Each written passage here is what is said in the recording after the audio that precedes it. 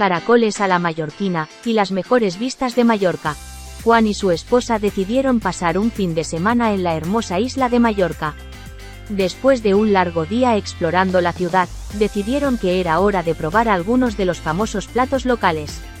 Un amigo les recomendó un restaurante en las montañas, que tenía las mejores vistas de la isla y servían unos caracoles a la mallorquina deliciosos. Juan y su esposa decidieron aventurarse en las montañas y encontrar el restaurante. Cuando llegaron, quedaron impresionados por las vistas impresionantes de la isla desde su mesa. Y cuando llegó el plato de caracoles, no pudieron resistir probarlo. La comida era deliciosa y la vista era impresionante. Mientras disfrutaban de la cena, Juan y su esposa hablaron sobre sus planes para el futuro y lo agradecidos que estaban de tener la oportunidad de viajar y explorar el mundo juntos. Después de la cena, caminaron por las montañas y admiraron las hermosas vistas de la isla.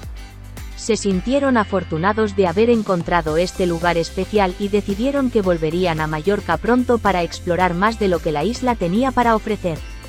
Juan y su esposa nunca olvidarán su cena de caracoles a la mallorquina con las mejores vistas de Mallorca. La experiencia les recordó lo importante que es disfrutar los pequeños momentos de la vida y cómo un simple plato de comida puede hacer que un viaje sea aún más especial.